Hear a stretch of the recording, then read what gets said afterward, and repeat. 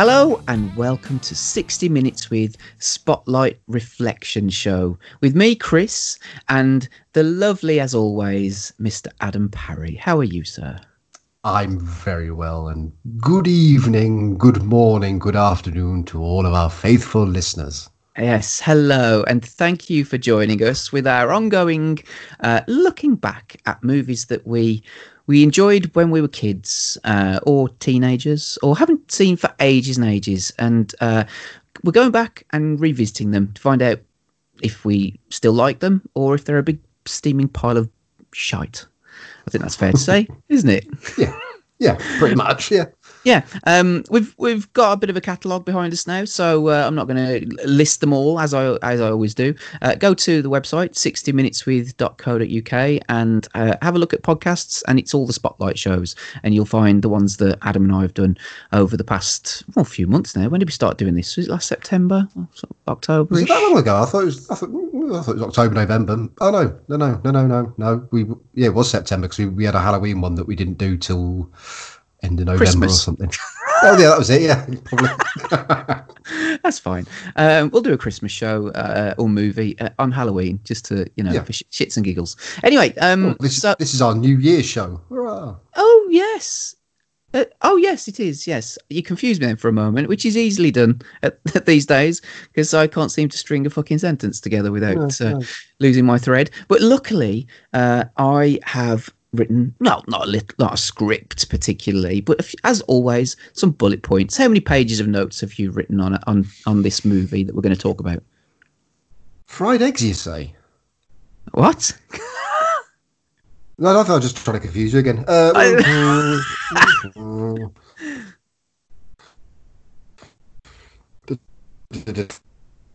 But again, because it's just lots of small notes. But how many? Yeah, five and a bit.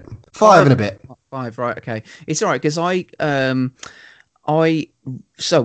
today anyway, I watched this on the computer and on my because I've got the DVD of it, believe it or not. Lucky git. I know, yeah. So anyway, I should tell people what the fuck we're talking about, really, shouldn't I? Oh, yeah.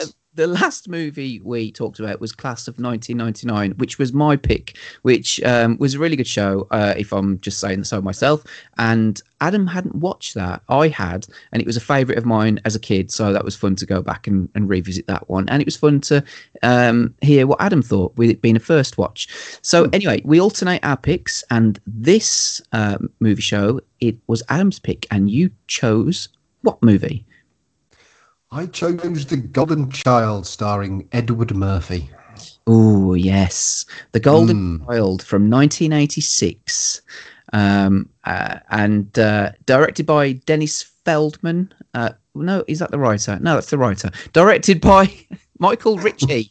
I don't know if... Did you ever look at any of the other movies that he did? Or was there anything that you recognised from... Yeah, no, I didn't actually. No. I can look though. No, it's fine. It's fine. Well, if I just throw out a couple of movies here, Fletch with Chevy Chase, yeah, Wildcats with Goldie Hawn. That was from. No, that was that used to be a lap dancing bar in Leeds. Oh. Did you frequent it? I've been there once, yeah, years ago. Were they Wildcats? No, not Wildcats. Semi-angry pussies. Oh, fair enough. I was just going to say angry tabbies or something. Yeah, skanky pussies. And then Fletch Lives. He had a bit of a thing for Chevy Chase and then later on in the 90s he did Cops and Robertsons or Robersons. Have you ever seen that one? I've never seen that one. No. That's Chevy Chase and Jack Palance. And a movie I haven't seen for ages, which could feature on the list at some point, called Midnight Sting with James Woods and Louis Gossett Jr. I haven't seen that for. I don't think I've ever seen that one. Oh, there you go. Anyway, so he was relatively prolific in the mid 80s because like I said, he did Fletch, which I think was quite a big hit. I think I've only ever seen bits of that. Wildcats, The Golden Child, and that Fletch Lives. So it was quite busy in the sort of like mid to late 80s. Yeah. Oh, excuse me. So yes, the Golden Child. And why did you pick this? Because I hadn't picked anything because I'd completely forgotten. Right. So it just popped into my mind. No, this was a film along with I think it was Return of the Living Dead Part 2, that when I was at school, we would, a group of 5 of us, because school was quite near where I lived, we would sneak out at lunchtime sometimes and sit in my house and watch like 10 minutes of a film before we had to go back to school again. Because we weren't truant people. We were sensible and wanted to go to school, but couldn't be asked just doing nothing at lunchtime. So yeah, we'd sneak in and watch this. And I remember hooting and hollering watching this at the time. And one of my friends constantly did impressions of Eddie Murphy for about 6 months afterwards. Oh, right. Can you do the laugh? No, he couldn't do the laugh. He only ever quoted the "I want the knife" part of this film, and he used to quote the rant about sticking a paddle up someone's bottom. Oh, That's right. pretty much all he did. Yes. I don't know why. Can you do the laugh? I haven't seen it since then. Okay. Oh, so... No, they don't work. You try. That's quite good. What the fuck was that?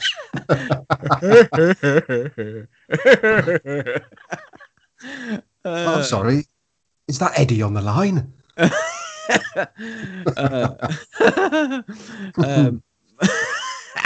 I was going to say, I pity the fool, but I thought that's the wrong one. No, again, you're saying they all look the same. Oh gosh. Yeah. I know. We've only just started, and here we go. Me starting a race riot. Anyway, every time there's one of them in a film.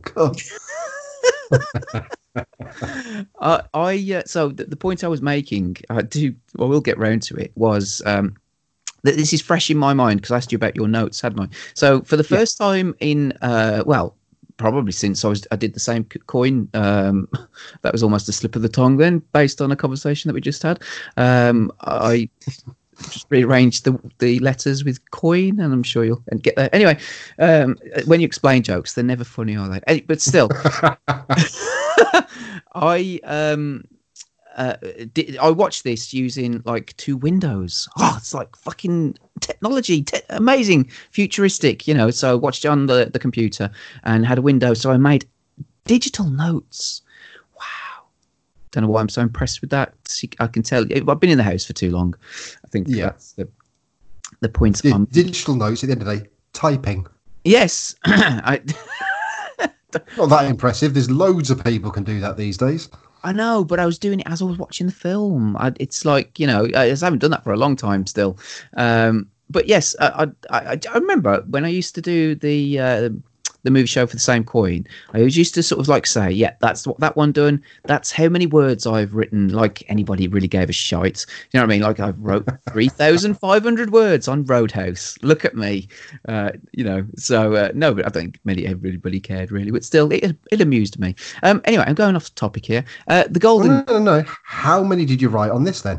Well, that's the thing. That was the other point that I was going to make, is because I've got a shitty version of Word on my computer because I'm too cheap to buy, like, the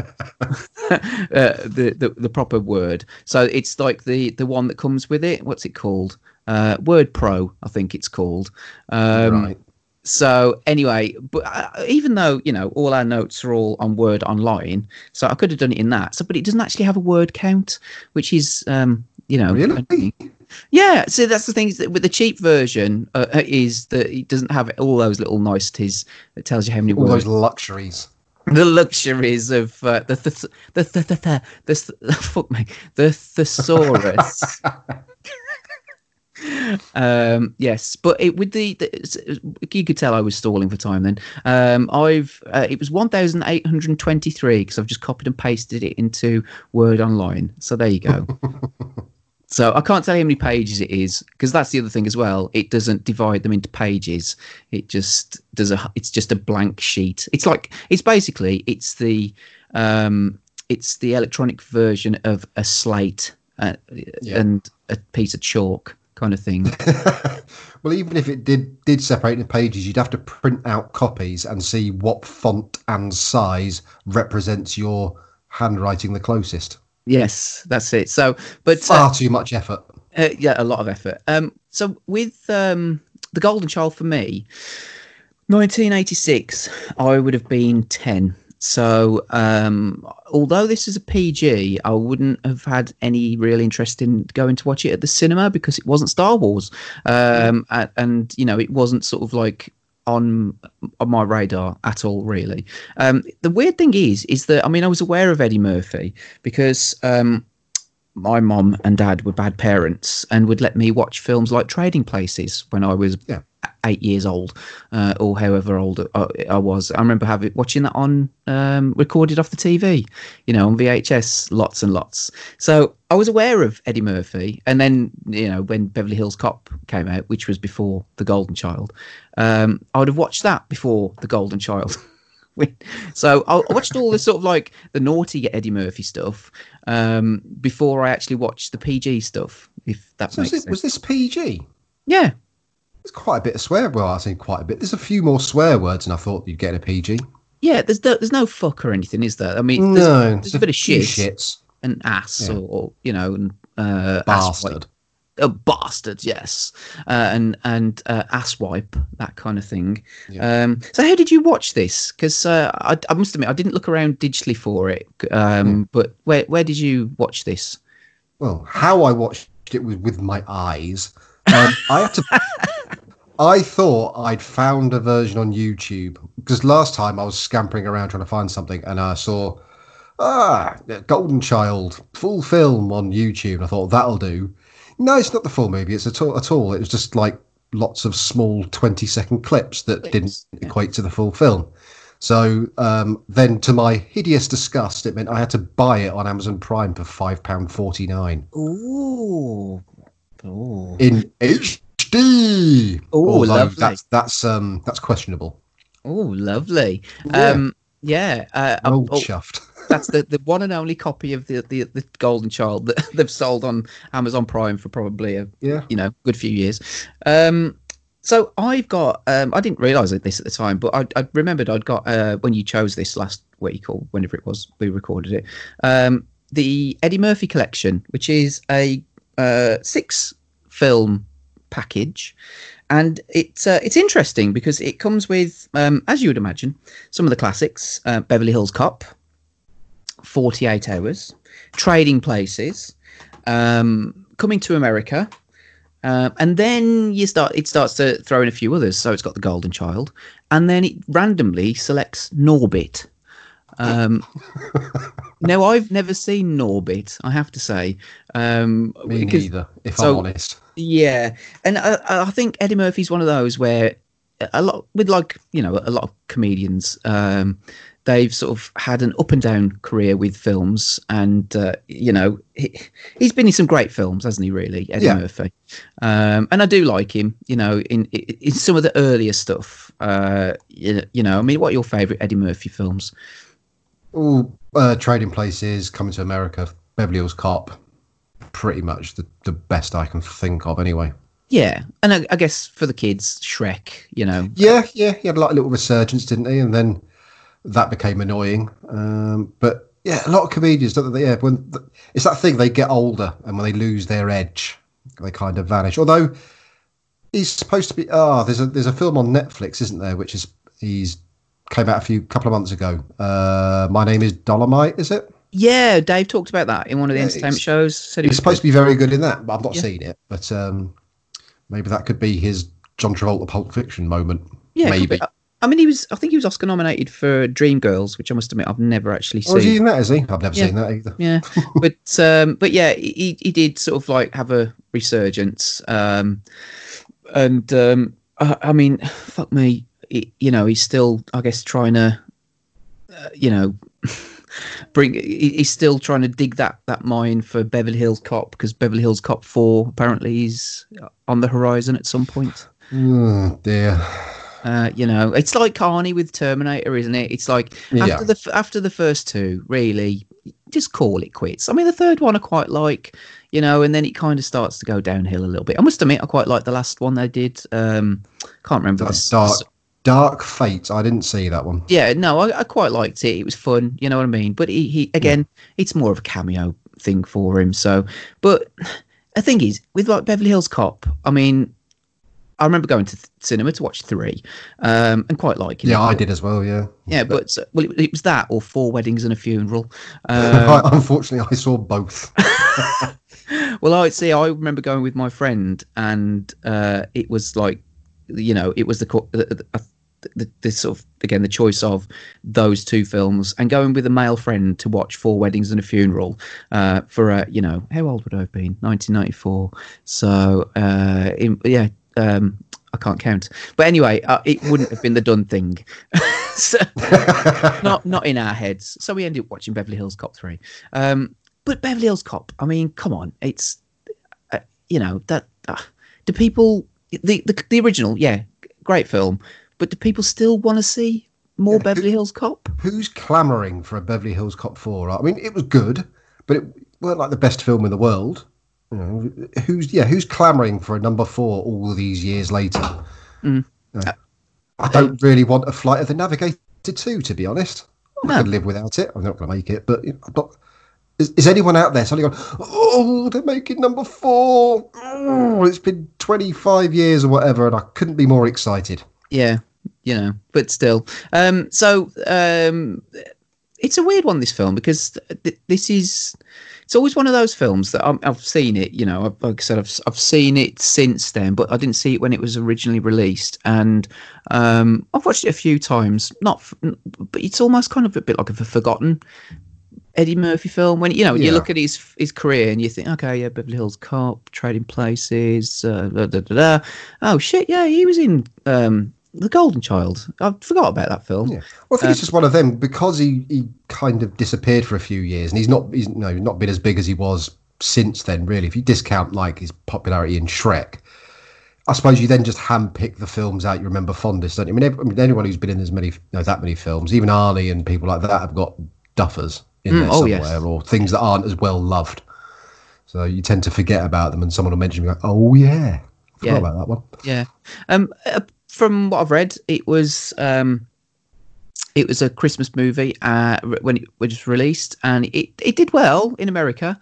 It grossed nearly 80 million in America, so it would have gone over 100 million, like probably worldwide, you would have thought. Yeah. So it was a financially successful film, but I don't think Eddie Murphy's got a lot of time for it, based on what I've read.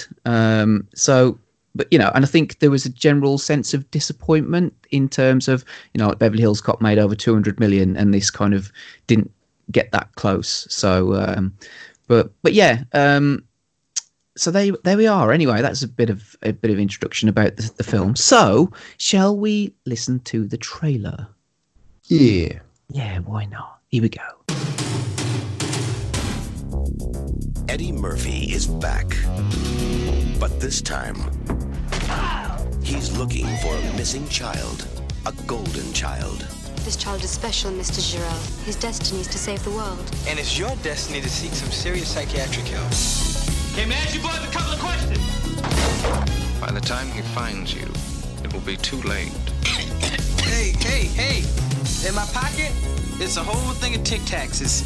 Take as many as you like, please. I could destroy you, just like that. Just like that. You're wonderful. Nobody be alarmed. I'm Ma'am Chandler Jarrow, American Stolen Artifacts Finders of America.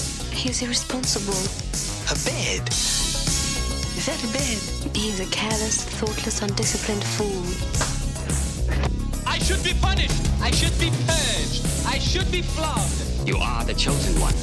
You will find a child. Well, I do my best. I'm still afraid of the dark, too. I really don't like your attitude. You know, this is a nice jacket. It's a Morris Day feel, and it looks good on you. And the boots, smoking.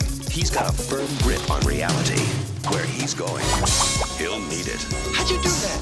What was that with the flip? You must carry this glass of water without spilling a drop. Who are you, Monty Hall now? This is a piece of cake! Eddie Murphy is the chosen one. Well, how many people have survived this test? None. None! The golden child. None!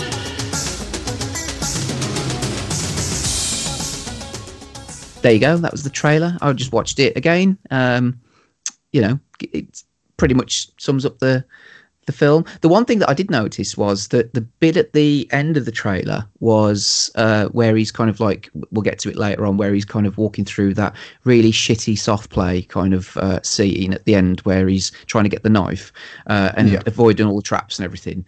Is the voice is different. So like when he says, how many people have survived this? And like, you know, the voice is different. Oh, that's just something I noticed. I don't know if you did anyway. No, I didn't. No, I did watch the trailer a couple of weeks ago. I only watched the film today, so I can't remember. Fair enough. Right. Have you got a synopsis? I do. We've got a very short synopsis.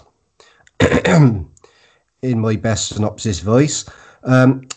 A private detective specialising in missing children is... Oh, shit, my screen's gone off. No. We'll start again. A private detective specialising in missing children is charged with the task of finding a special child whom dark forces want to eliminate. Ooh, I quite like that. See, I've actually got one because it's rare that I watch a film that's on DVD for these shows. But as it's in my hand, I'll read out the one that's on the back. As the chosen one, Murphy's on a madcap mission to save the golden child, a youth with mystical powers who's been abducted by an evil cult. He battles a band of super nasties. Okay. Scrambles through a booby-trapped chamber of horrors and traverses Tibet to obtain a sacred dagger, but it's Murphy's wit that turns out to be his sharpest weapon in this 24-carat comedy adventure. So there you go. Hang on. Oh, what? Full of what now? What was it? The booby-trapped chamber of horrors. Does he? It sort of is. I mean, you know, he steps on a few poles and you know, drinks a glass of water. Anyway, we'll get to that. We'll get to all that. Yeah. Yes. So let's have a quick look at Metacritic. And also on IMDb. Let's see what this is rated. It's got a 6 out of 10 rating, and that's by 49,359 people. So that's not bad, I don't think. Reasonable. Reasonable. Metacritic, it's got a score of 37. Yeah, not quite so good. Not quite so good. So, do you want to take one? The most positive one we'll go with. Okay, the most positive one is the Chicago Sun-Times, Roger Ebert. He gave it 75 out of 100. I'm assuming it's out of 100, unless it's 75 out of 84. Could be. Yeah, could be. Little quick thing he says here. There are a lot of moments to remember in The Golden Child, but the one I will treasure the longest happens when Eddie Murphy gets behind the wheel of a beat-up station wagon and is led by a sacred parakeet to the lair of the devil. Really? That was his best bit of the film? Apparently so. Okay. That's worth the 75, all right? Yeah. Okay, fair enough. So let's have a quick look at this one. This is Time Out London. As in Big Trouble, I'm guessing they mean Big Trouble in Little China, there is much playing around with Oriental mythic nonsense. Underground caverns, magic daggers, even a trip to Tibet. But where the movie really misses a trick is its inability to reproduce the balletic splendours of martial arts. The surprise is Murphy, who relies more on his undoubted charm than on the stream of wisecracks he usually delivers. Pick anyone you like. Ooh, right. Let's go. Well, that was a 50, by the way. Yeah, so we're looking at the bottom end, aren't we? Let's go for the bottom. 20. Ooh. And this is from Newsweek. And it says, though an expensive production padded out with special effects and side trips to Nepal, it fails to achieve any grandeur or dash. Murphy seems to be present mainly to mock the film's pretensions and shoddy plotting, as if the producers deliberately had chosen a piece of third-rate pulp, pumped millions of dollars into it, and then brought in Murphy to make them look stupid. Ooh, that's harsh. Yeah, it's a bollock punch, that one. Oh, I bet Murphy was fucking, seething when he read that. Okay, cool. So, right, yeah, I mean, in terms of the other stars from the film, I mean, there's none.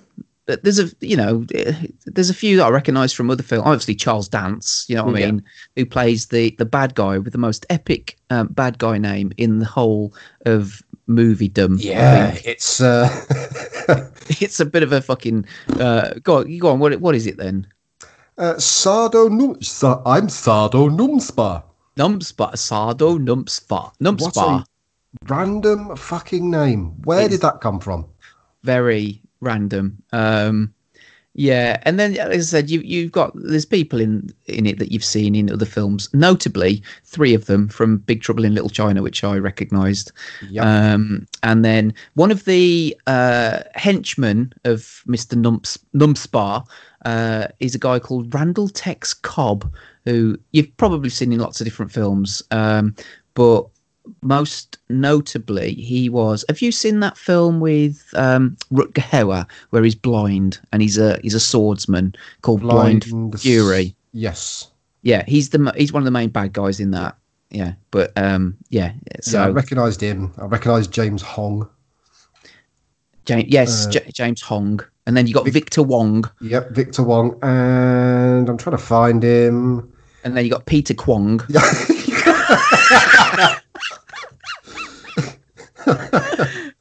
Walker Hog and Kwong.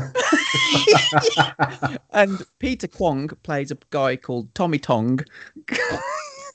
And James Hong plays a character called Dr. Hong.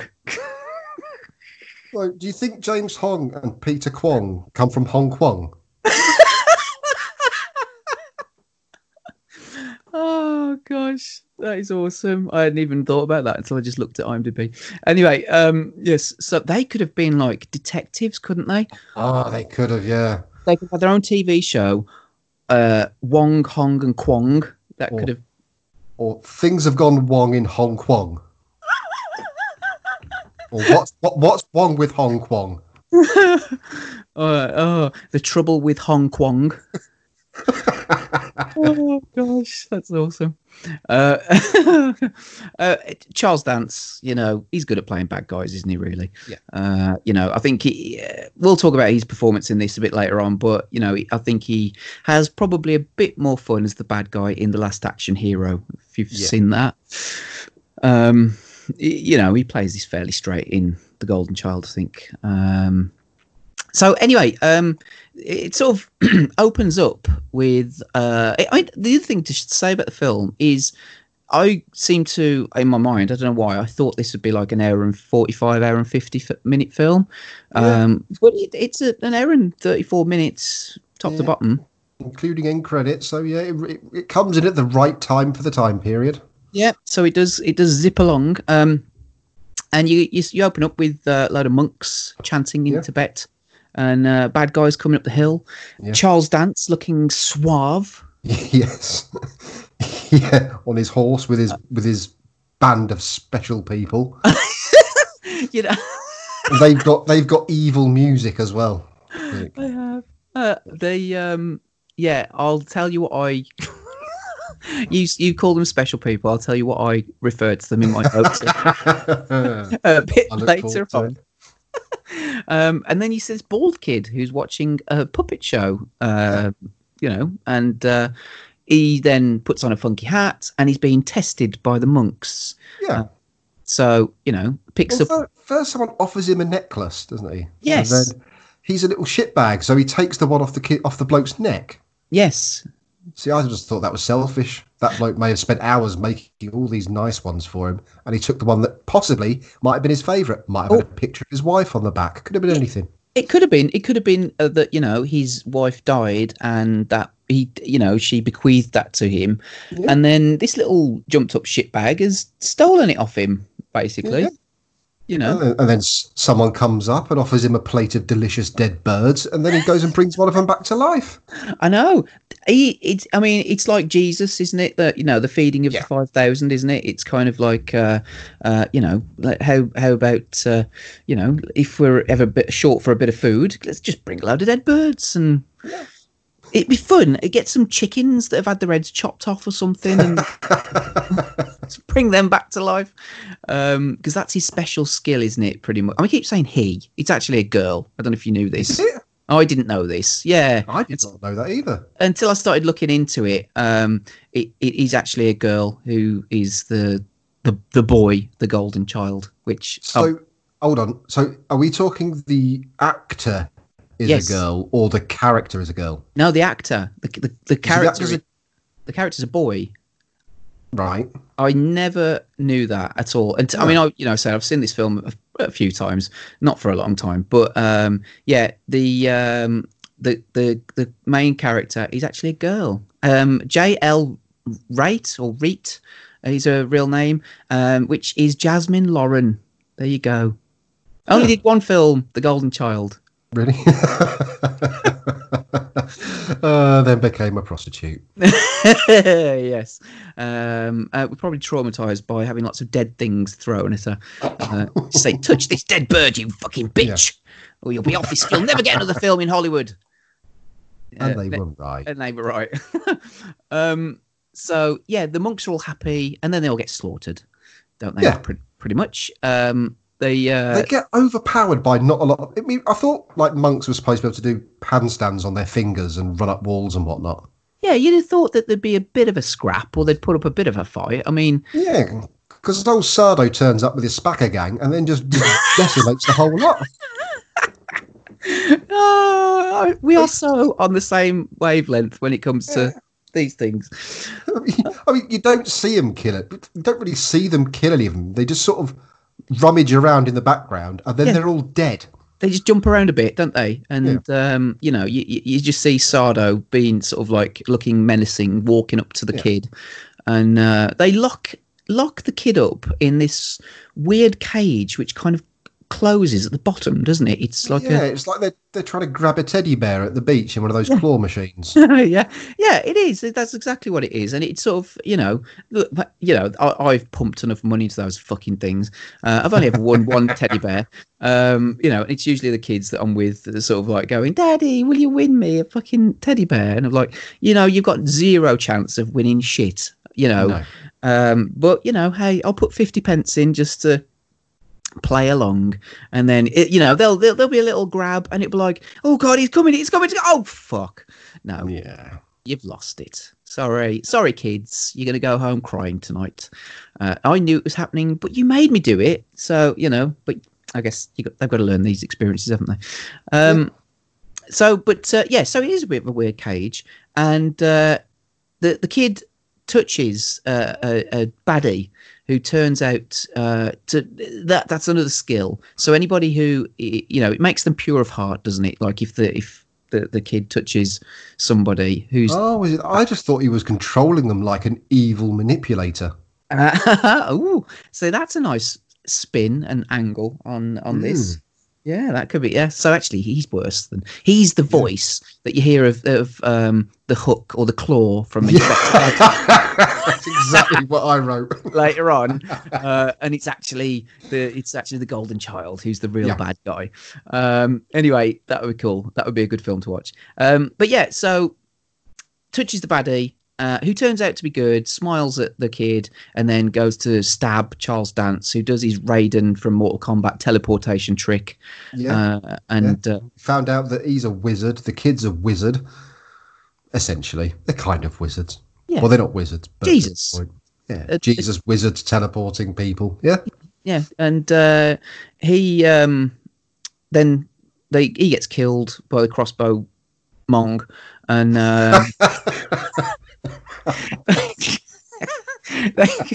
they kill the guard and say that the bird that he resurrected, then flies out the room and escapes for some reason. The bird becomes an integral part of the plot as we carry on into the film. Sort of, yeah. And this all happens before the actual film starts, with the credits. Oh, yeah. And yeah, true. We haven't hit credits yet, have we? Intro, all that kind of stuff. Cut to America, which is, portrayed as the total opposite of Tibet. It's kind of like you see Murphy introduced. He's putting up missing person posters and harassing somebody reading a magazine called Chunky Asses. Yeah, well, there's a couple of things in the credits. It's one of those old films where when the actor's on screen, it says his name next to it, just in case you didn't know it was them. Yeah, and he sort of he doesn't look at the screen entirely, look at the camera, but he looks in that general direction, doesn't he? And does a funny laugh. So oh yeah, that's Eddie Murphy. That's why I came to watch this film. And in case you weren't sure it was America, there's about 50 flags in the first 20 seconds. Yes, it is a celebration, sort of stroke montage of Hollywood and America. Yeah, it's like, yeah, you're in America now, motherfucker. And then Murphy's going about his business again, just sort of like for no reason. This stiff white guy is reading this magazine, and he starts talking to him. And then he appears on a TV show. Yeah. And the TV presenter's a bit of a dick, and because he's on the TV show to talk about this girl that he's looking for, this 14-year-old girl who's missing. Cheryl Mosley. That's it. And he's like, all he wants to do is just give out the details of, if you've seen her, this is how you can contact me. And the TV presenter's just being a knob, and he's asking inane questions about nothing really, isn't he? Yeah. And he just loses his shit. He wants to move on to tortoises, doesn't he? And then he, yeah. And he you see, this is how this fit woman then starts. She's watching the TV. Yeah. Now, what was her name? Because I must admit, I went through this whole film. It took me 3 pages, a pause and a rewind, because it finally. I was thinking the whole way through, thinking, we don't know her name yet. Yeah. And then 3/4 way through the film, Ki Nang. That was it. Yes. Yeah. Finally. I just similar to you, in all of my notes, pretty much I just kept referring to her as Fit Woman or the girl or the woman. Because I know he just called her Lady or Long Neck. Oh, long neck. She got quite a long neck. Yes, that's one of her many assets. But so then Murphy loses his shit a little bit and wrestles the mic off this presenter, and then just basically says you and so can talk turtles all day long now and whatever bullshit. And then he's still playing basketball with kids. Now it's in the first 10 minutes or so, I mean, introduction to Murphy and whatever, it's really hammered home how much he fucking loves kids. Yes, but not in a dirty way. No, he loves kids. He's looking for kids. He's playing with kids. He's playing basketball with kids. Somehow makes money out of this, even though the whole thing seems charitable and a one-man mission. Yes, it's all very. Excuse me. It's all very sort of, it's not discreetly done, is it? You know what I mean? No. He just likes kids, and But it's also, he's a little bit edgy with it as well, briefly, all too briefly, sort of like, because she comes over and starts telling him about, this missing kid, blah, blah, blah. He thinks that she's a crackhead, and off her tits and smoking scrolls, like a joint. That look like massive joints. But yeah, and the kids say, "Oh, give us the ball back," and he goes, "Shut up," So. But he's a man of the streets. It's established, isn't it, in the opening credits, because he's just having a fun fist fight with a giant man on the street. Everyone seems to know him. Everybody likes it. Everybody's sort of like talking to him and doing stuff with him, and he knows everybody, doesn't he? Mind you, the opening song does include the lyrics "Best Man in the World." Yes. And then, just in case you didn't realise. Yeah. And then takes a slight turn because then they find the dead girl, and he's with the police, like this police detective. Why is he allowed on the crime scene? Exactly. Yeah. So he's not only just allowed on the crime scene. They don't even have really any kind of like tape that you have to stand behind. he's actually allowed to take photographs of the dead body and Just take touch them the with him. body. You know, I know he's also made a note of this girl's 14, taking a slightly dark twist. And then he's looking around. He's not allowed to look at the body and all that kind of thing, but he also goes into the room where she was kept, and there's loads of sort of like weird writing on the wall. Yeah. He touches some sort of oatmeal rice looking stuff in a saucepan, and then a kind of weird. Well, it's supposed to be blood, but it's like fucking red dye or something. Yeah, I mean, I was asking the question, and if it was blood, then how did they get the porridge or whatever on top of it? Because if you'd cooked it with it, then it would be pink.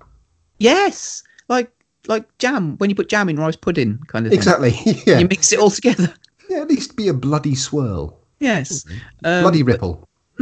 But he's watching the girls outside, the woman out, who's she's following him basically now, isn't she? And she then explains to him about the writing. It's to keep the golden child mentally restrained, isn't it? Yeah. So he can't astrally project himself. Yeah, and again, got to be surrounded by evil at all times, and they're trying to get him to ingest the blood. But that's what they're off to find out, isn't it? First off, is what about the blood? Because he suddenly decides that he's going to let her go with him, or is it the other way around? Who's leading who? Who knows? Yes.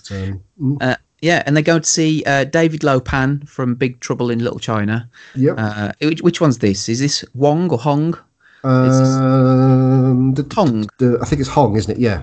James Hong. Yeah. Wong. What? Yeah. Wong is Egg out of Big Trouble in Little China. So yes. Egg Wong, and Hong. Hank. Oh, fuck it. We get to Kwong later on. Yeah. Yes, and they go to see him, and they then see introduced to this weird character who's sort of like got this voice that sort of seems to echo, and even Murphy sort of like acknowledges, like, oh shit, like when she starts talking and she's like smoking a cigarette and she's like taking the longest drags, like a she's behind a screen, so all you can see is like a silhouette and a kind of just about see through. You can kind of make her face out a little bit. Yeah. And she's a bit floaty, isn't she? You don't understand why at this point in time, but she's sort of like floating around, and she's got this kind of like echoey, booming voice. Yeah. And like then he starts making jokes, and she starts to rattle, and because she's there as an exposition dump, isn't she? Really, she says every 1,000 generations, etc. There's a golden child born, yada yada yada. Forces of evil, something. Yeah, it's pretty much telling the plot of the story, and then the woman again. What was her fucking name again? Keenang. Is this where it takes another dark turn? Yes, because she then it's like he's asking questions about, well, is she always like this, blah, blah, blah. And she says, yeah, she's 300 years old, and one of her ancestors was raped by a dragon. This is a kid's film. Out of nowhere. Strange. And, so then they drive back to his place, and he invites her in, and he pretends straight that he... in there. Oh yeah, he doesn't fuck about, does he? He pretends that the spirits, because that he's the chosen one, are telling him that she's got to go up to the apartment, but she's not having any of it at this point, is she? And then you see that they're trying to feed the bloody oatmeal to the kid, and they're all chanting round him, aren't they? These kind of like weird, almost like anti-monks, aren't they? Yeah. They're not serene. They're just fucking got shit all painted over their faces and stuff like that, haven't they? You see another little glimpse of Monkey Mong. So this is the point where in my notes I couldn't resist it any longer. I just wrote, one of the retard baddies uses a catapult to try and hit him, but the child deflects it with his hand. He's showing off all his magical shit now, isn't he, really? You little shitbag, He's a right cocky little bastard. Yeah, he's fucking loving it, isn't he? And and then he makes a can change, like a can of Pepsi. Yes, Pepsi. Woo! Yeah, Drew, this film was sponsored by. Change into a person and dance. And I must admit, I love seeing stop motion stuff, so this was quite cool. Yeah.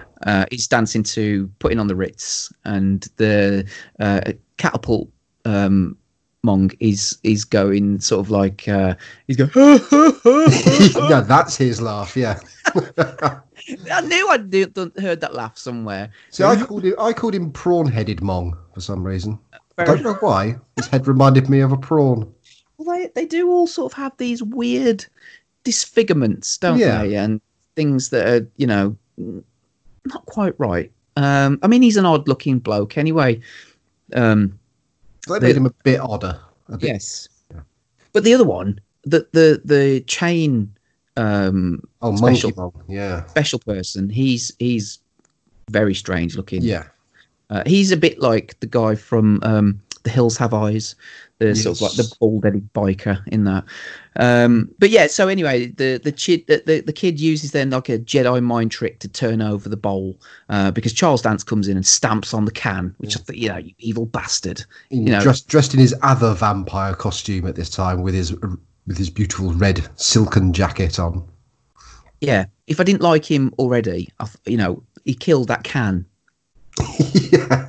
That was dancing, that's the worst thing I think he does in the film.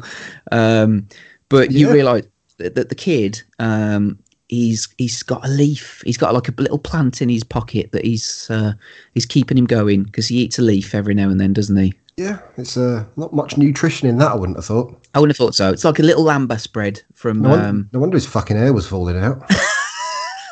Yeah, it's like a little lambert spread from Lord of the Rings. Yeah. Doesn't much to it, but it keeps him going forever. So yeah, and they're basically starving him again. Bit of a sort of dark turn, I guess. And then one of the chanters, the evil chanters, falls asleep, and which allows the kid temporarily to sort of like mentally project himself floating outside Eddie Murphy's window. Yeah, outside Murphy's window. And then the bird appears. Yeah, he astrally projects himself and the bird, but the bird turns out to be real. Mm. That's proper Jesus shit, that. Which is kind of what happens in the dream sequence later on, is that it's explained that some of it's real and some of it's a dream. Yeah.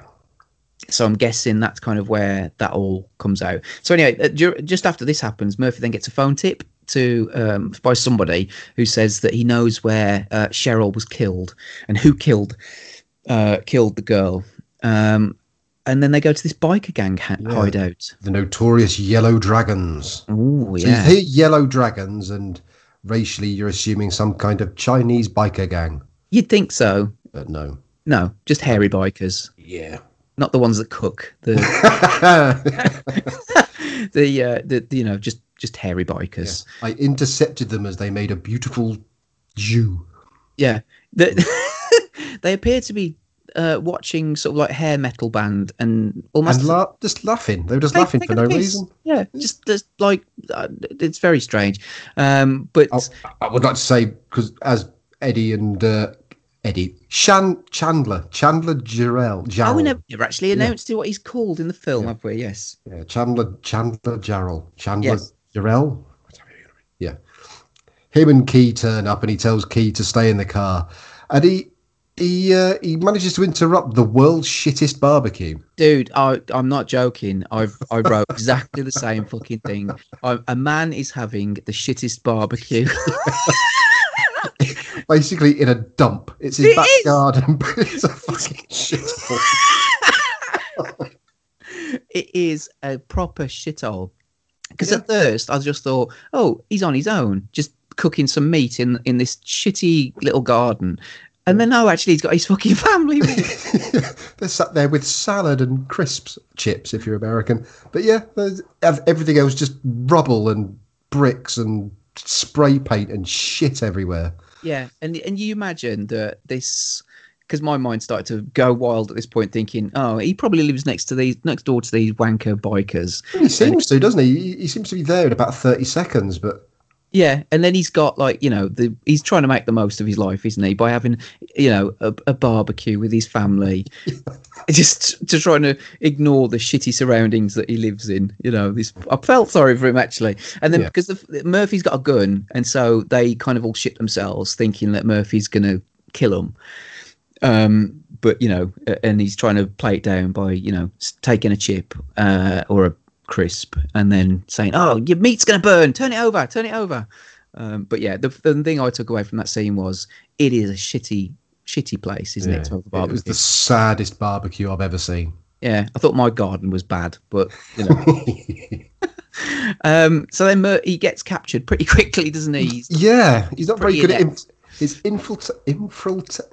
why can't I say it? Infiltration. There you go. His infiltration skills are not great. Yeah, this is just an excuse, I think, to get Key out to show off her. I use the word loosely, skills. Yeah.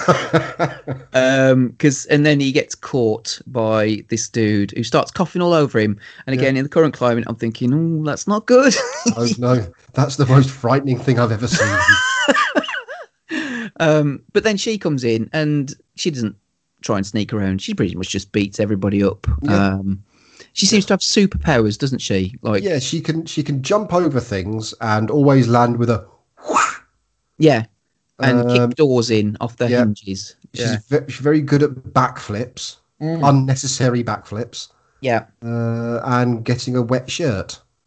Yes, so she kicks a guy, she hangs off a pipe and kicks a guy in the chest, who then breaks a pipe, which is conveniently located, and she gets absolutely soaked, turning it into a wet T-shirt contest. Yeah. I don't think she's wearing a bra at this point, which you wouldn't, for, I guess, a spiritual Tibetan, somebody who's ninja dedicated their life to the search of higher being and knowing oneself, etc., or whatever. You would have thought that she would have been padded up or had something. Yeah, but no. She's amply blessed, I suppose. So yes, I did check that she wasn't wearing a bra because I paused the video.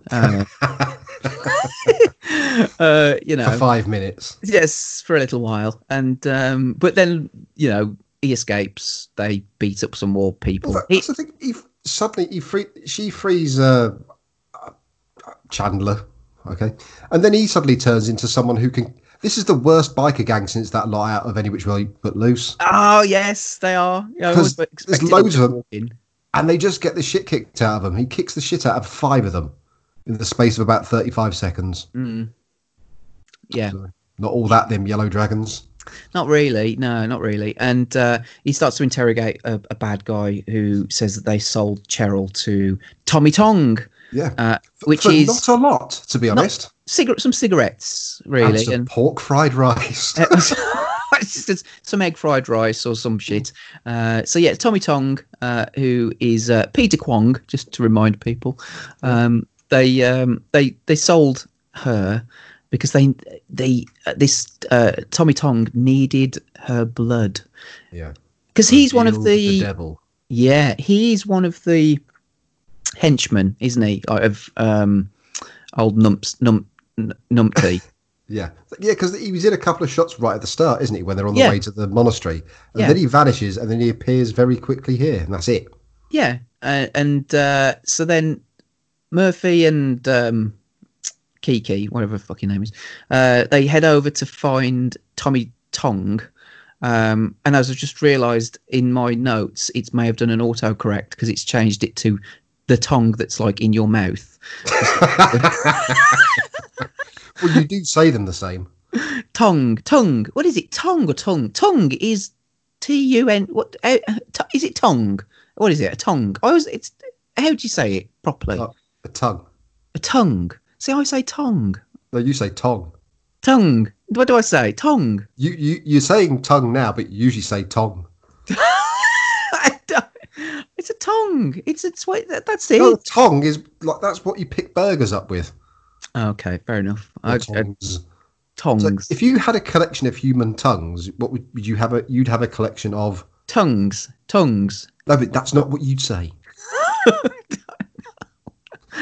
Oh gosh. But anyway, they have. So Murphy turns up and he starts harassing some of the patrons of this like restaurant. Is it a restaurant? Well, I thought it was going to be like a Chinese restaurant, but they're eating pizza. Yeah, I didn't notice that. Yeah. And so yeah, the what's his face? Tommy Tong. Thomas. Yeah. He turns up and they have like a really shit fight. That's what I didn't get, because he was in Big Trouble in Little China, and I thought, oh right, he's gonna have a bit of skill about him, but he just makes a lot of noise and just wafts these fucking swordy things around to not really any great effect, and then gets completely confused because Key bursts in and decides to backflip across the room and grab his arm. Yeah, like you demonstrating that she's got like superpowers and all that. Because like, you know, he can't fight her off, can he? Like, so then he shits himself and runs off. He could have done, because he had the other arm free with a sword in it, so he could have just chopped her head off. Maybe, yeah, but he freaks out for some reason. Yeah. He's the only one out of Numpty's gang that's not special, is he? Really? That's true, actually. Yeah, he's not spaz. Yeah. So anyway, they're looking around for him. They can't find him, and he thinks he's escaped. But then Charles Dance morphs from a rat into himself, and then kills him with one of his own swords, doesn't he? Yep. They find a dead body, and then like she thinks that Murphy's killed him, like for some reason, and he makes up some shit excuse saying, "Oh, maybe he killed himself or something." And she says, "Oh, I think we may be up against supernatural creatures." Yes. So yeah, and then you see Charles Dance a bit more, and this kind of fills in the blanks a bit. He's sitting down using a magic carpet, and this is quite a magic carpet and an ashtray or something. I don't know. Yes, yeah. So the whole world melts away around him. Yeah, because he's got his evil humming on the go. And he goes to hell, doesn't he? Yeah. And he talks to Goro from Mortal Kombat, which is what I wrote down, who says, "You need to get the Ajanti dagger to kill the child." See, I had him down as Dr. Claw from Inspector Gadget, but very similar. To get this right, so we were both right. Well, you're more right than I am. So I found out from IMDb that the person who does the voice of the demon in The Golden Child, he's got a guy called Frank Welker. Oh, yeah. He did does... Megatron's voice, didn't he, in the original? Was it him who did Megatron in the original Star Wars? Did he? Not Star Wars, Transformers. So he did the voice of Dr. Claus in Inspector Gadget. Uh-huh. And also he did the voice of Shao Kahn in Mortal Kombat. That's crazy, isn't it? So he couldn't be bothered to do a different voice for this film. Yeah, he's typecast, isn't he? Really, he just does. He just this really throaty sort of like I can't do. You must get the Ajanti dagger. That's nothing like it. But anyway, you must get the Ajanti dagger. That's better. I like that. Yeah. So anyway, Murphy then goes home, falls asleep. Charles Dance then creates this whole dream sequence. Yeah. Which I think is probably one of the best scenes in the whole film for me. Anyway, it's quite funny. Yeah. It's quite weird. It's very out there because he just wakes up and there's like a horse just wandering through his living room, and random shit happening, which is an audience. There's an audience. Yeah, so his retard gangs members are hanging around as well, and they're sort of dressed in like a tuxedo type thing, and the monkey one's got like a weird hat on that. Yeah. Like I always think of those as like gambling caps. You see in like kind of gambling films from the 70s where they've got like a visor, kind of green. Yeah. Like a golfing thing, isn't it? But I know exactly what you mean. They always used to wear those with massive glasses as well, big old sunglasses underneath them. And he has got sunglasses as well on it at this point. I think he just looks very strange. This guy. Yeah. And yeah, it's like a live TV show audience that are laughing at some of the things and going ooh and ah, and then Murphy's mocking Dance basically and telling him to kiss his ass, and He can't say his name, can he? He can't pronounce his J's. no, because Yarel. And Yarel. a Yante dagger. Although he stutters a bit when he says a Yante dagger, he goes the Yante dagger. So it's like, can he not say J, or is he not allowed to say J? Yeah, I don't know. I'm not sure. And he basically says, "All right, I'll trade the child for the dagger," which I know that he's probably going to double cross Murphy, but I'm thinking, well, if you're going to give up the kid, then what's the point in having the dagger at this point? But anyway, and then just to prove, he does like the Freddy Krueger thing to prove that the dream is actually real or semi-real. He slices his arm with his fingernail, doesn't he? Yeah, he only winces. That would fucking really hurt. It was like a deep fucking cut, wasn't it? Like It was proper a bleeding trench in his arm. Yeah. And then he says, Sardo Numpspa sends his greetings. Sardo Numpspa. I bet fucking Charles Dance was thinking, God, I've been in some great stuff, and I'm called fucking Sardo Numpspa. I've got to say this shit on the, But I think having looked at his filmography, he'd done a lot of TV stuff and whatever up until this point. I think this is his first like Hollywood movie. So Just imagine the casting person going, "Oh, welcome in, well, come in, Charles, welcome. Now you'll be reading the part of Sardo Numpspa." Do you reckon he just went, "What the fuck? What now?" Yes. Who? Sardo Numpspa. Sorry, Simon. What now? No, Sardo Numpspa. Right. Fair enough. Here's $100,000. Is that right? Okay, I am Sardo Numpspa. So yeah, he fought, and this is the other bit. So this is where the dream starts to get a bit weirder, because he then finds the woman tied up in black leather. She's tied up with toilet paper, which she could have escaped at any point. Yeah. She's like proper damsel in distress at this point, isn't she? She's not like a normal self. She's acting all sexy, and she starts sucking his finger and or licking it at this point, or maybe I imagine that part. And then he gets attacked by the spanners, and and then he wakes up, doesn't he? Discovers he's got a cut on his arm. It's all very Freddy Krueger at that point, isn't it? Just a tad, yeah. Yeah. So anyway, they go to see Smoking Lady, who says that they must get the dagger and go to Tibet. And it's explained to him how dream projection works. Yeah. And at this point, she then invites herself to his apartment, because he says, "I'm not going to go to Tibet. You can fuck off. I don't want to go to Tibet." And she then invites herself up to the apartment.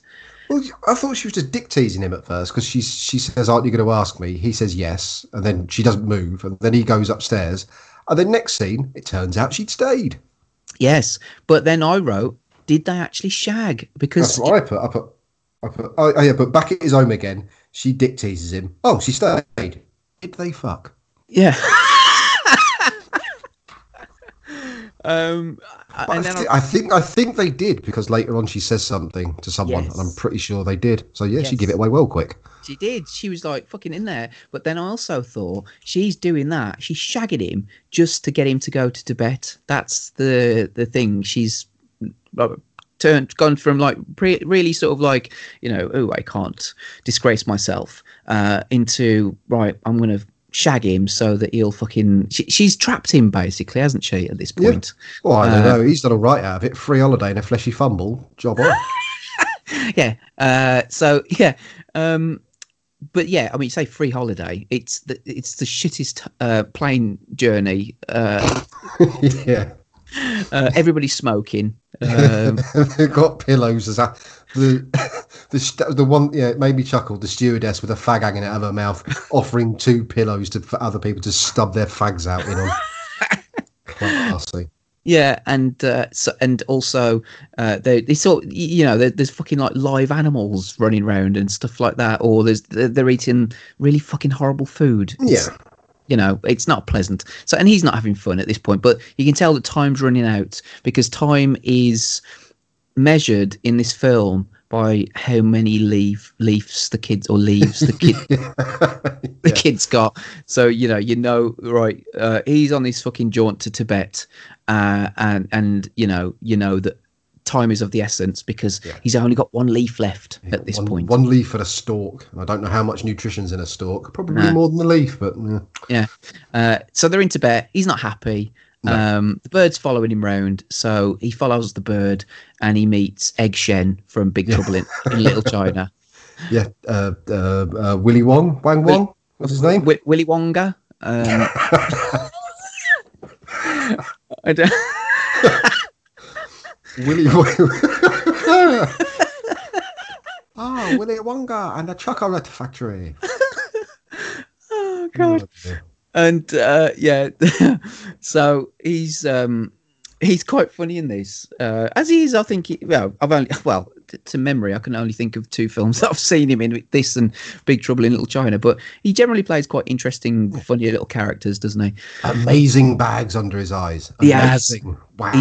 His left eye is fucking like he's stayed up late watching films or something. You know, it's proper, isn't it? Like the bag under. You could use that as a pillow. It's massive. So he buys a necklace off Egg for $1, or so he thinks, and he actually takes 100 away from him, and then gives him a different necklace, the wrong necklace, and then it turns out that he speaks English, and he starts insulting Murphy. Calling him asswipe, and I wrote this down because I paused it. I rewound it, paused it, and played it again. He calls him monkey breath, puke face, eater of turtle slime. What the fuck is turtle slime? I have no idea. I don't know, but I have no idea. Yeah. So Murphy's starting to get a bit pissed off with him and goes to grab him, but he disappears into thin air. Yeah. At this point, so you're thinking, he's a bit magical as well. And Murphy's pretty much moaning about everything, isn't he? Rowing a boat. He's cold. He's a proper fish out of water, isn't he? And recognises, that when they get to the actual temple, he's stamping his feet, which is supposed to be this sacred place, and he's just not fitting in at all. And then he recognises Egg, who's a bit more dressed up at this point as a because it turns out he's like head monk, or at least a monk. He's the head monk, isn't he? Because he's there the whole time, and he's got one of them bowl gong things. He talks they have to sort of sing, don't they? They got those spinny things, and then kind of sing to Egg why they want the knife, although she does it properly. And this would be the bit that your mate was constantly repeating, because he said the spinny thing that's talking, we want the knife to kill Numpsty, and all this stuff. Give us the knife. And Egg goes, make him ask. And Murphy sort of does this whole rap scratching thing. Want the knife? Yeah, all that kind of bollocks. And then Egg leads him down into this place and says only a man pure of heart can wield the knife, and then leads him off to this obstacle course. From the Krypton Factor to get the knife. But it's not that easy, because not only has he got to get across this obstacle course, he's given a glass of water, and he's not allowed to spill one drop. Very important. Which he does. Yes. And he says you've got to stay on the path. So Murphy goes into the chamber where, it's all these wooden stilts, pretty much, aren't they? Yeah. It all reminded me of, Indiana Jones at this point, isn't it? Sort of. Yeah. And it's like, I know Last Crusade didn't come out till 89, but it's a bit like that kind of, where he has to prove his faith and his knowledge and his wisdom and all this kind of, use his brain to a certain extent to get through all these traps and whatever. Say all these traps, he basically just walks over a load of stilts, doesn't he? Really? The stilts and one rickety bridge. Yes, and then something explodes behind him, and this is after he falls over on the bridge and spills water. He did. Because I looked at this, and although he tries to cover it with his hand, you can clearly see he spilt drops of the water. Yeah, there's 2 or 3 drops. Oh no, I was thinking, okay, did they have no other? Right, was the thing about not spilling it bollocks, or did they film that and not realise that some water was spilled and couldn't refilm it? Yeah, I don't know, but it did stand out for me as well. And then one of the stilts falls, but somehow fucking hell, hell of a grip on him. Hell of a grip. He manages to grab onto another one with one hand. The very fingertips. Yes, and pulls himself up with a glass of water. There's no grip. There's nothing to grip onto. It's a flat stilt. It's like a flat piece of wood in a circular shape, and so he manages. It's like you said, the fucking grip and bicep on him to pull himself up with one hand, and then put the water down. And then, again, I'm thinking about this logically as I was watching it. Well, okay, so these stilt things, they are only really about the size of your feet, aren't they? For you to step on. I got a little confused because sometimes they look quite big, and then the pictures where it shows like his point of view looking down, they all look tiny. Yeah. And then he also realizes as well, just before he does this, because he's thinking, you've hidden the floor, blah blah blah. He flips a coin and he goes, and then he doesn't hear it drop, and this is the bit where he says, how many people have survived this? And Egg goes, none. But it's different in the trailer. Watch that. In the trailer, is it none? Yes, pretty much. Yes, wow. That's right. And then he sees the dagger. Gets the dagger pretty much in a couple of steps, to be honest with you. He doesn't have a lot of trouble getting there. There's an explosion, a little fall. For some reason. Yeah. And then the dagger is surrounded by fire. And he, again, because he's been told that, what can you do with this? Should he throw the water on the fire? Every time he goes to reach the dagger, the flames get higher. But then, because he's been told as well, you can't break the rules unless you have to at the right time. Yeah, basically. So then he thinks, well, fuck it, I'll drink the water, because he does this almost at one point in the film anyway, doesn't? Just after he grabs the thing with his amazing bicep and grip, he's sweating a bit, so he goes to have a drink, but then realizes, actually, I can't. So yeah, and doing that has quenched the flames, hasn't it? And they'll go down. And then thus he has the dagger of Ajanti, or Janti. Yeah, well done, Mr. Murphy. Yeah. He gets the dagger, has a bit of a heart-to-heart with Egg, who's turned back into his sort of like scummy self for some reason. Picking his nose, burping. Yes, exactly what I wrote, and just calling him names. And then they're having this weird conversation about Eddie. Eddie's asking about sort of like marriage and love. Yeah, where did that come from? All of a sudden, he's asking about what would I do if I found someone I wanted to marry? This woman who he's known for 48 hours. She must have an amazing vagina, because they've had sex once, maybe twice, and then he's thinking about marrying her. It's like fucking hell. He has been hanging around with kids too long. But so then Egg then goes he talked to the woman, and she admits that she shagged him. I let him ruin me. That must have been a good night. So he did her up the arse as well on the first on the first shag. What a slut.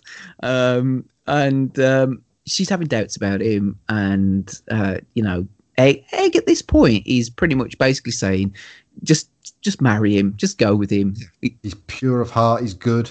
It doesn't matter what he believes in or anything, he still does the right thing. Yeah. And then you realise that is actually her dad. Yeah. Which I thought was a nice little twist, I guess. His wife must have been the looker. Yes. And he gives her his blessing to get married to him as well. fucking hell, he wants to marry him off, marry her off even. Yeah. Sorry. So anyway, they then go back to the airport, and Murphy's really worried about getting through customs because he's carrying a big fucking knife. Yeah. And he smuggles it into this arsehole who pushes in front into his pocket, and then he does this thing that he does in a lot of films where he basically blags that he's somebody else. Like he does it in 48 Hours, Beverly Hills Cop, Trading Places. You know, like he's pretending he's somebody else, and he's just talking a load of nonsense, isn't he? He's from the American Stolen Artifact Federation or something like that. Yeah, and they manage to get through. He says stuff about the guards and there's this one guard who's just very special, is smiling at him. And then they get on the plane, and people are offering him horrible food. I think somebody offers him an eyeball at one point. Something like that. Yeah, there's fish, a squid, possibly an eyeball. It's manky shit. Anyway, he puts his puts his headphones on, and he starts gurning to the music that he's clearly some kind of weird music that he's just, you know, making noises. I always wondered, I mean, whether, because he was quite a big star at this point, I guess, and whether, you know, what he was actually like in real life, whether he was, you know, a nice person to work with, or he was just a bit of a big fucking show off that people didn't like. I don't know. I can't make my mind up. You could imagine it going both ways, can't you? Yeah, definitely. Because starting to build, you know, like I said, he's probably getting paid quite a lot of money for films at this stage. You know, he's quite a big star, so he's. But anyway, so they get back to America, and Charles Dance is waiting with him. I mean, this is such a he's a dastardly bad guy at this point. You know, he's in league with the fucking Claw from I was going to say Dr. Dolittle then. I'm going, why? From, what's his, Inspector Gadget. Yes. You know, and he's in league with the devil, and the worst he can do is arrange to get him arrested. Yeah, but then again, he had 4 policemen there, and all he's saying is this fella off the plane has got one thing of mine, so I need 4 policemen for the job. Yeah. And then he does this whole Brother Numpsy speech. Yeah. And I wondered this when I watched it like today, and then I watched it in the past. Is he pretending to be his lover, or his I didn't know lover, slave, love, slave. I didn't know. Yeah, I put question marks next to each of them because it wasn't really apparent which one. There's quite a lot of there's a lot of camp impressions that he does anyway in this film as it is. Yeah, you know, through the magic of editing, you may actually hear it at this point. You will be spending the next few days at a house of a certain friend. When do you think we'll be contacted about the knife?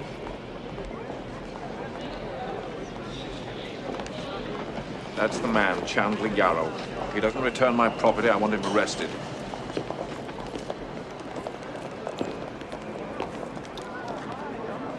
Welcome home, Mr. Yarrow. You have something for me.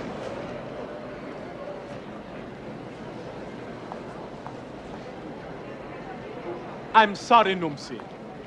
I should be punished. Everyone I have stolen from my brother, Numpsy.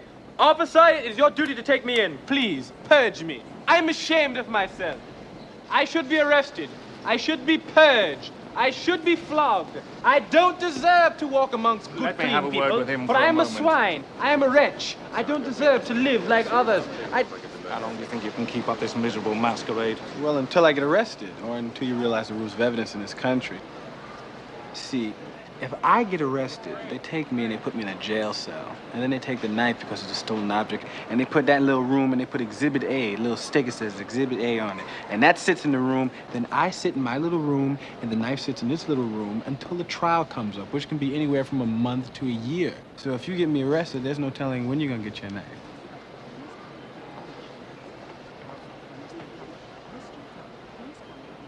You've no idea who I am, have you? Yes, you're Sardo Numpsy. Look, I don't care who you are. I do care that you kidnapped a little kid, though. I could destroy you, just like that. Well, we wouldn't want that. Listen, bring me the boy, and I'll give you the knife. And then no one will have to be destroyed just like that. Think it over. My brother's forgiven me. Key, Dr. Hong, Brother Numsi has forgiven me. Dear brother, thank you, thank you, thank you. Mwah! It's unsure what's going on, but it's making Dance uncomfortable, isn't it? Because annoyed, yeah, you know, and he's getting pissed off with him. But again, it's like, well, because he explains to him, look, if you get me arrested, I'm going to be sat in a cell for months and months. You're not going to get to see the dagger because that's going to be in evidence locker. But then I'm also thinking, well, if he can morph himself from a fucking rat, you know, that's not going to stop him, is it? Surely he would be able to, you know, do some kind of weird magical shit to get the dagger back. You would have thought, or just teleport in and teleport out again. Yes, because he can teleport stuff. Because he doesn't look like he teleports and turns up naked. He's fully clothed. Yeah. And then he basically walks away at this point, doesn't he, Murphy, and just gets away with it. Where did he get that big? He's got the knife in a case attached to his arm via padlock and stuff. At this point, he's turned up in the airport. He's swinging that black case around with the knife in it. Yeah. Where did you get that from? Because he was trying to get it through customs in someone else's pocket. Yeah. So after you get through the metal detector, that's where you find the bloody Tibetan knife box shop in duty free next to the fags and the cheap booze. I'll have a litre of vodka, 700 fags, and I'll want I'll have one of those big protective things for a 2-foot dagger, please. Thank you very much. And they go to this like ranch place that and she's looking all whose was that? Yeah, I don't know. It was this Mr. Hong at this point. Was that his or? I don't know, because he just owns like a shop that sells yak loin and has a weird woman in the basement. Now he's got some kind of palatial fucking country manor as well. And they've got bodyguards. They've got like you know, people hanging around outside. So that's all a bit strange. She's looking quite sexy just wearing a shirt. Invites him to bed. Yep. And Murphy at this point, you can tell he's becoming all virtuous and finding his inner strength because he just wants to look out for the dagger, and he can't be distracted. And she goes off crying. Gets her legs out. Gets a nice arse shot. And she's there just weeping away into a pillow. You know, because no ruination for her tonight.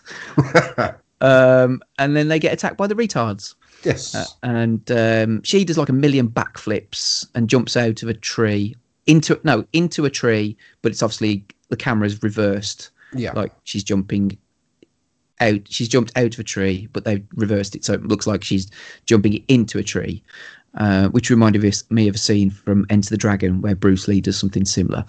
And then Charles Dance teleports in and kills her, doesn't he? Shoots her in the back. Yeah, because he's aiming for Chandler, isn't he? But then she does the backflip thing. It would have been so much quicker if she was running. Yes. Yeah. So he just shoots her and the bolt hits her in the back, and then she passes from this coil, kind of. Yeah, and also, I mean, she's doing some martial arts against the bad guys, and she's doing quite well at this point. But it's really shit. I mean, the martial arts in it aren't great, are they? No, it's like they're poor. You know, sort of like she can tell that she's not really a martial artist, or she's just kind of doing these lame kicks and stuff like that. And in her dying breath, she says to Chandler, "I didn't shag you because I wanted you to go to Tibet. I shagged you out of obligation." Yes, I shagged you because I love you. So you know, that'd be nice for him to hear, I guess. I'm not that he probably gave a fuck. I got my leg over, so happy days.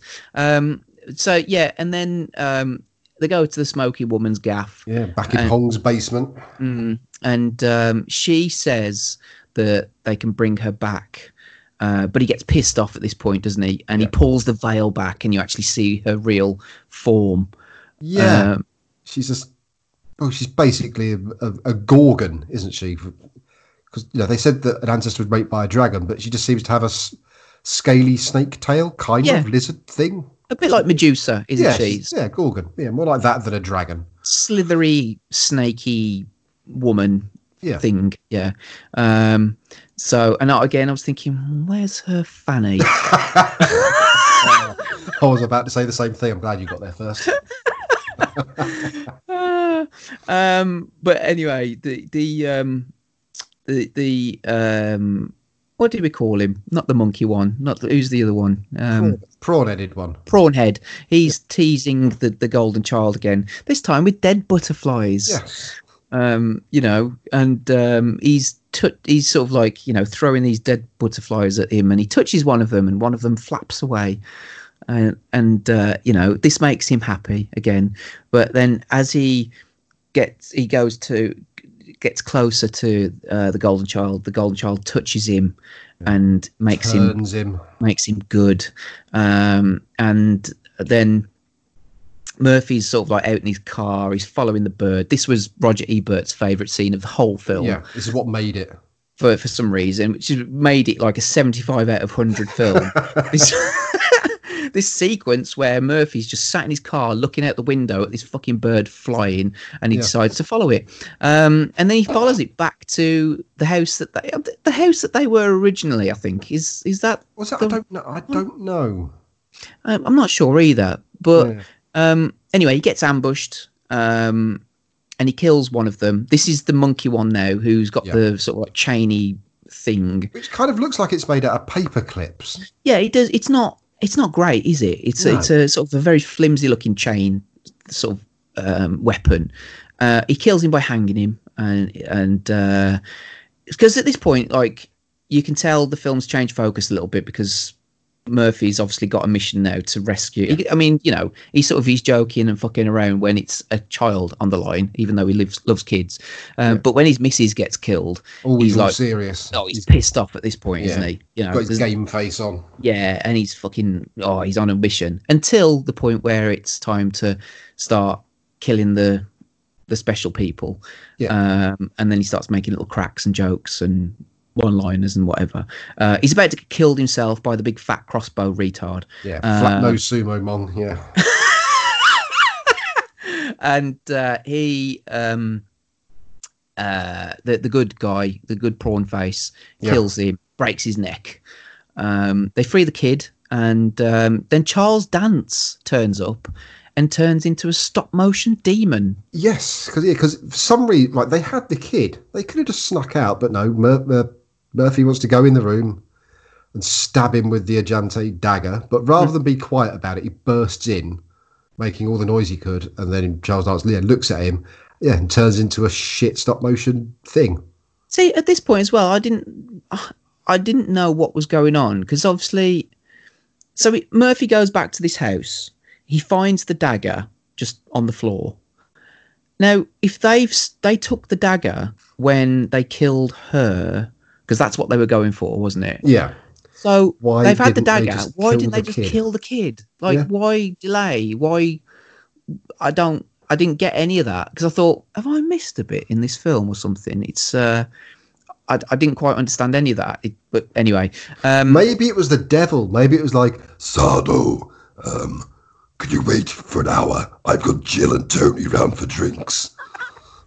Yeah, Saddam Hussein popped round for a cup of tea, so I've got to entertain that bastard. Something. I can't do that as good as you. But yeah, so anyway, he turns into a demon. They get in the car, and the kid's showing off all his fucking skills at this point. You can hotwire a car through the act of touch. Yes, and also he's just showing off really because he just gets his seatbelt and does it magically. Doesn't even need to put his own seatbelt on. He just uses his mind. I'm thinking, so you're the chosen one that's going to save the earth by teaching people how to be good and, you know, drawing out the good in people. Now you're just taking the piss, aren't you, by using your own powers. I mean, you're properly abusing your powers at this point, aren't you? Yeah. By, you know, using your mind to click your seatbelt into place. But they drive off, and the demons flying after them. because he says to the kid, "It's going to be okay," and the kid says, "I know," and it's badly dubbed. Oh, I wonder if that was because the kid sounded really girly. Maybe. So they dubbed a boy's voice, sort of high pitched boy's voice onto it instead. Yeah, that's the first time you actually hear the kid talk as well, isn't it? Because, I know. Yeah. Because at this point you're thinking, well, maybe she has taken a vow of silence, or isn't allowed to talk, or doesn't know how to talk, can't speak English. You would have thought, but still. So then the demon corners them. So somewhere. It goes all shaky cam now, doesn't it? There's lots of driving shots, all shaky cam, and there's a shadow flying around and a bit of numsy cam or whatever, and it's all a bit. It starts to feel a wee bit rushed at this point, or it's like shit. We haven't actually got the effects or the budget to do what we want to do here. And I don't know, was it a water tower or a sewer or something? Sort of like a sewery water tower, because the as well, like when you're seeing the demon in the air, like it's flying up by the sun, so it's like kind of obscured by the bright light, so you can't see it properly. So again, I'm thinking, there's sort of like actually they're not. The effects aren't good enough to show off the quality of the stop motion or whatever, so they have to try and disguise it a little bit. But yeah, the demon corners them in this kind of well type place. He's a bit of a clumsy bastard because he's just knocking everything down. He's in smashing shit up. It's supposed to be. I thought they were like having a fight, and no, Eddie Murphy kind of just dodges one thing and then looks a bit while good old Sardo in his demon form just flaps around and knocks the building down upon himself. On top of him, essentially almost killing himself. What a climax. No, they escape in the car, go to where his girlfriend's dead or dying or lying in. No, she's actually dead. Lying down. Afterlife, half-life. Yes. That's the other thing as well. The sense of urgency in this is because the body will still be able to be resurrected whilst there is light touching it. But then they've done the Oh no! I've just realised. I was going to say they put her in a room where the window. They've got one small window high up. Why don't they just put her in front of a giant fucking, I don't know, patio door? But then I realised they're in the basement, aren't they? So that would be the end. Yeah. Or they could have put her on the roof. Found a roof somewhere. Yeah, roof would have been good. Yeah, roof would have been good, but still. So you think, they're about to save her, but then her toes just in the sun, isn't it? Yes, tiny little bit of her. The demon shows up and he's got a manky face where he's obviously had loads of concrete smash. How did you know where they were? Yeah, and also how did you bury around under? I don't know. I was say he explodes from the ground, doesn't he? I think at this point, so he tunneled like a fucking really angry mole, and he stabs Murphy's amulet. So this is now where you think, well, obviously that's why he gave him the shitty amulet when he went to Tibet, old Egg Shen, because it's more than likely again a magical one at this point. So that protects him. He had a protective necklace. Why didn't he just do it himself? Yeah, I don't know. I think the film's sort of like just like where you just got we've got to finish now. Yeah, because this fight is awful. It's pretty bad. The kid uses a Jedi mind trick to get the knife out of the reach of Numpty and into the hands of Murphy, who then stabs Numpty, and then he explodes, leaving no trace of him at all. Or the explosion. Yes. And the kid and Murphy do a high five. Yep. The kid then touches the girl. She wakes up. And the kid does a thumbs up. Yes. So he's learnt some Americanisms in his short time in America. They all walk away as a happy family, pretty much.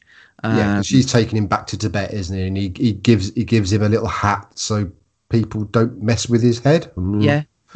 The bird flaps onto his shoulder. They walk off down the hills into the town or somewhere. They're just Murphy's just making some shitty wisecracks. And what's the last line of the film?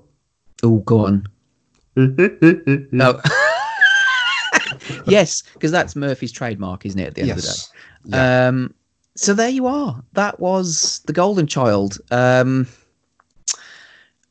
based on the fact that this was the first time you'd watched it in a long time, what did you think of it? I didn't like it. No. It fell really, really, really flat, completely for me. I wasn't expecting the world.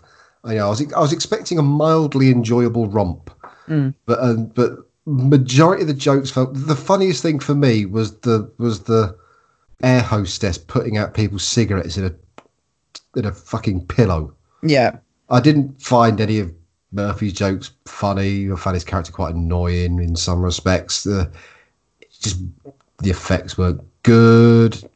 I didn't expect them to be brilliant, but the end fight was rubbish. I don't know. I just found it. I found the 93 minutes dragged a bit. It wasn't that I hated it, but in the same way that, like, if your dad goes to you, I'm not angry, I'm just disappointed. That's what this was to me. I didn't hate it. It was just disappointing. Which is probably worse. I'd rather have a shit film that you can really lay into because it's so bad. But this was just. Yeah. So obviously, it doesn't match up with your memory of it then from when you were a kid. No, I didn't expect to love it, but I'm disappointed in how little I felt watching it and how little it made me laugh or feel excited or feel particularly engaged at all. Really. Yeah. So, as I said, it's probably been at least 20 odd years since I've watched it. I mean, I can't remember the last time I watched it. Again, I didn't necessarily expect much from it, but I think I came away from it similarly to you. I thought, well, obviously I remember Charles Dance in it, and but then as I watched it now, I thought how wasted he was in it. Really, yeah. He doesn't do a fat lot, does he? You know, he's not really in many scenes, and half the scenes he's in, he's just looking. He doesn't have a lot to say. He doesn't have a lot to do. The best scene I think he's in is the bit where it's the dream sequence. Yeah, because he's a little bit threatening, a little bit playful. But like I said, the bad guy he plays in Last Action Hero, he's a lot better in that. You know what I mean? So that was one thing I noticed, and then also I thought Eddie Murphy. He basically tries to do Axel Foley, but because it's PG, he can't swear, so he's restrained in what he can say. If this was like a 15 or whatever R-rated movie, like what's it called, Beverly Hills Cop, there'd be a bit more violence, there'd be a bit more swearing. It would probably make it a bit more entertaining. Yeah, it would have. They would have had more fun, probably. Yeah, it does. It does feel like a film that.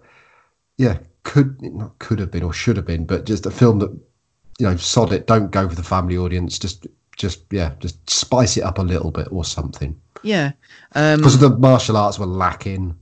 That's the thing. And it's because there were three people, Hong Wong and Kwong, because they were in it, and because the like that review that you read out, or I read out, can't remember now, but the review that basically sort of like.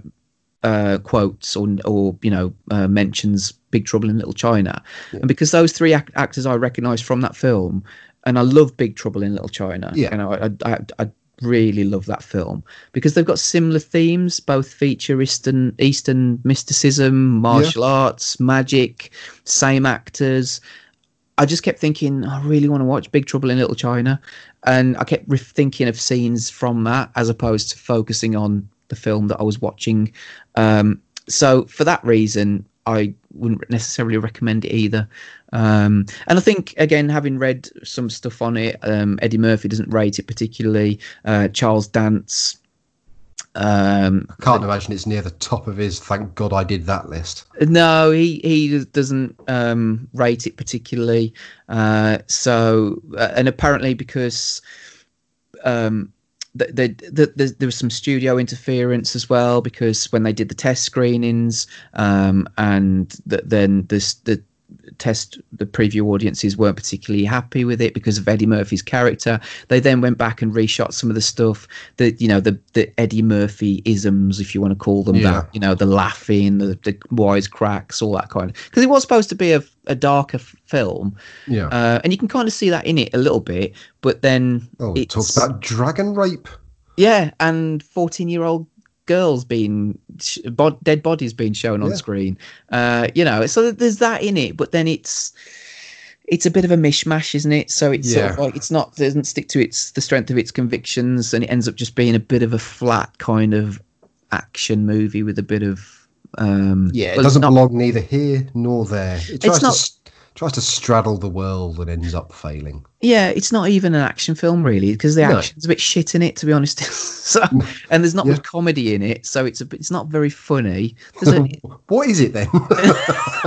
Just a bit shit, really, and it's just not film. Yeah, not again. I kind of said earlier on, it also feels a bit like Eddie Murphy's forgotten film. People always think, So anyway, it's probably the first dud, isn't it? That's what I was thinking. Yeah, I think it's the first duffer. I mean, there were bits of Creepshow which was shit, but the whole package kind of works. Yeah, I think, and at least maybe a bit better than this anyway. Yeah, I'd rather watch Creepshow than this, but anyway, at least we got to have a bit of a chat about. We've had a bit of a laugh. Anyway, so for my film that we are going to. By building it up, I don't even know what it is yet. Well, yeah, it's So anyway, we're jumping forward a little bit to 1990. Okay. Directed by Sheldon Lettich. Lettuce. That's just what I wanted to say. Starring Deborah Renard, Harrison Page. And because you mentioned it in Alan mentioned it, I should say, when you appeared on the Rant Show with Ben and Alan, he asked you a would you rather question about Steven Seagal or Jean-Claude Van Damme. Yes. We're going to watch Jean-Claude Van Damme movie that goes by 4 titles of either Full Contact, Wrong Bet, Lionheart, or the one that I know, AWOL. Yes, that's what I know it as.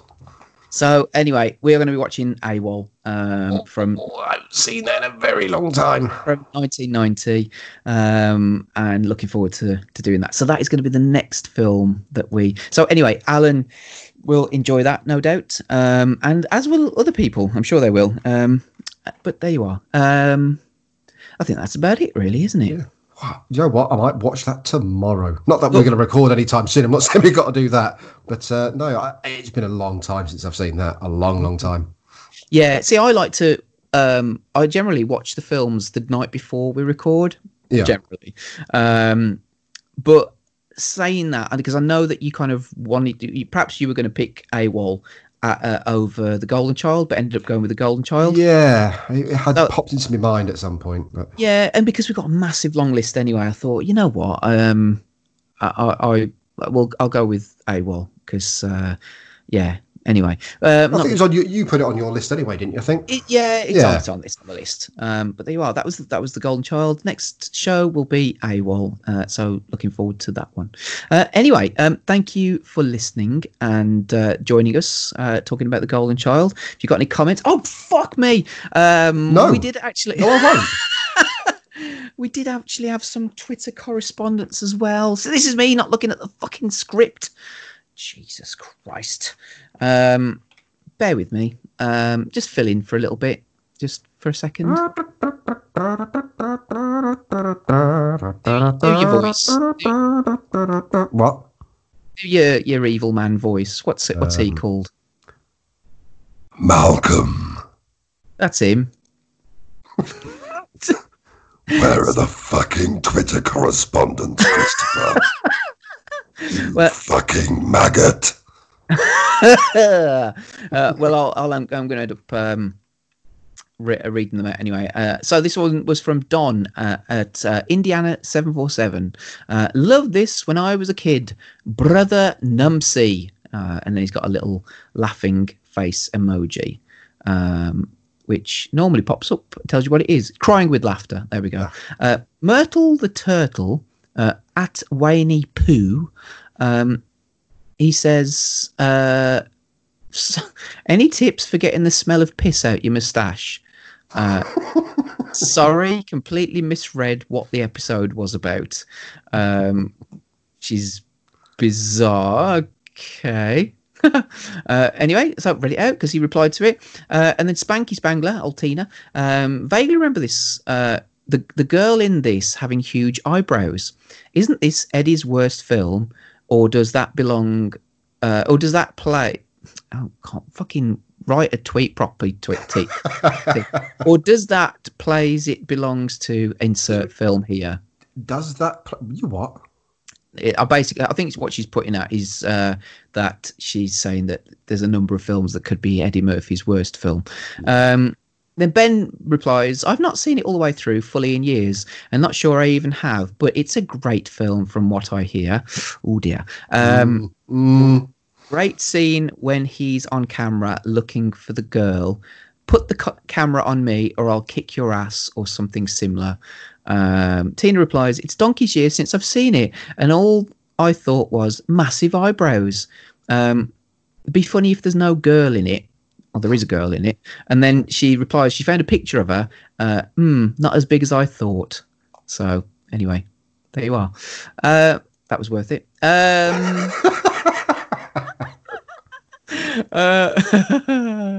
So there you are. Anyway, so check out 60minuteswith.co.uk for all sorts of stuff, reviews, competitions, podcasts. There's loads of fucking stuff on there, isn't there? It's where everything's kept, and it's an awesome website. I'm at Dastardly Jabby on Twitter. Adam, where are you? I'm at Ape Mutterings. And we will see you next time with some martial arts. Whoa! Some proper martial arts. Yeah. Not the shit that you just watched in fucking Golden Child. Yeah, some proper martial arts with Jean-Claude Van Damme. So hopefully you'll join us for that. So thank you for listening, and we'll see you next time. Bye-bye. Bye-bye.